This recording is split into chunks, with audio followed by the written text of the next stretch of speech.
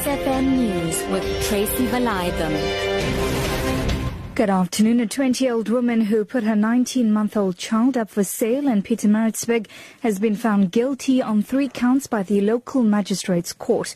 The woman from Azania pleaded guilty to charges of human trafficking, receiving 5,000 rand in exchange for the child, and publishing an advertisement on the Gumtree website. She has been granted 2,500 rand bail, and the case postponed to February the 29th next year for sentencing.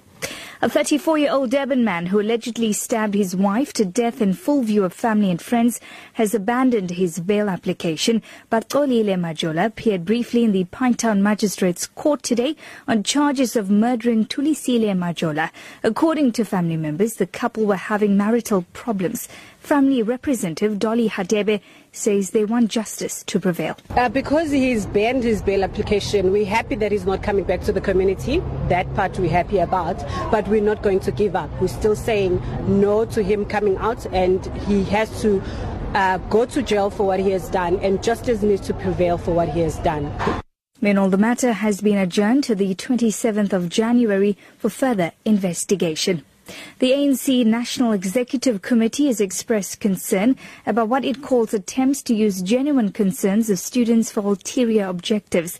In what seems to be reference to protest actions by NEHAWU members, ANC Secretary General Gwede Mantashe warned that using students' grievances to raise issues of collective bargaining is opportunistic. NEHAWU members downed tools at several universities following the Feast Must Fall campaign in a bid to voice their frustrations against outsourcing. Mantashe says they will engage COSATU on the issue. We'll engage COSATU on that issue, that you can't use the student grievances for issues that are belonging to collective bargaining.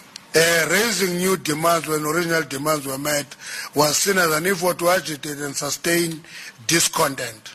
Blocking students from writing their year-end examinations after their demand was addressed positively and commitment for further engagement was made, was identified as part of the program to destabilize the country. 8 independent candidates who lost in the 2013 Tlokwe by-elections have welcomed a constitutional court finding that the elections were not free or fair. The Independent Electoral Commission admitted to finding irregularities but failed to remedy the results. The former ANC candidates launched an application at the court citing allegations of fraud. Their lawyer H.J. Moolman says they are pleased with the outcome. The fact that we have a new principle, perhaps in our democracy, on how elections will be dealt with in future, is a big victory for us. As the experience that we had was that our clients were not heard. They were always treated in a way that they are the suspects. They are the people that are doing things wrong. They were not listened to. And we're glad that this court eventually listened to us. They read our papers, and I think that is the important thing. Crucial talks aimed at forging an agreement to limit global warming have opened in Paris. French President François Hollande says the stakes are higher than ever before. He says the planet and life itself are under threat. Comme la nuée porte l'orage. Climate change will bring conflict just like clouds bring storms. It is causing more refugees to take flight than wars. States risk no longer being able to meet the basic needs of their population. There's a danger of famine, mass rural exodus, and clashes for access to that increasingly rare resource, water. Essentially, what is at stake at this climate conference is peace. The top story this hour, a 20-year-old woman who put up her 19-month-old child up for sale in Pietermaritzburg has been found guilty on 3 counts by the local magistrates court.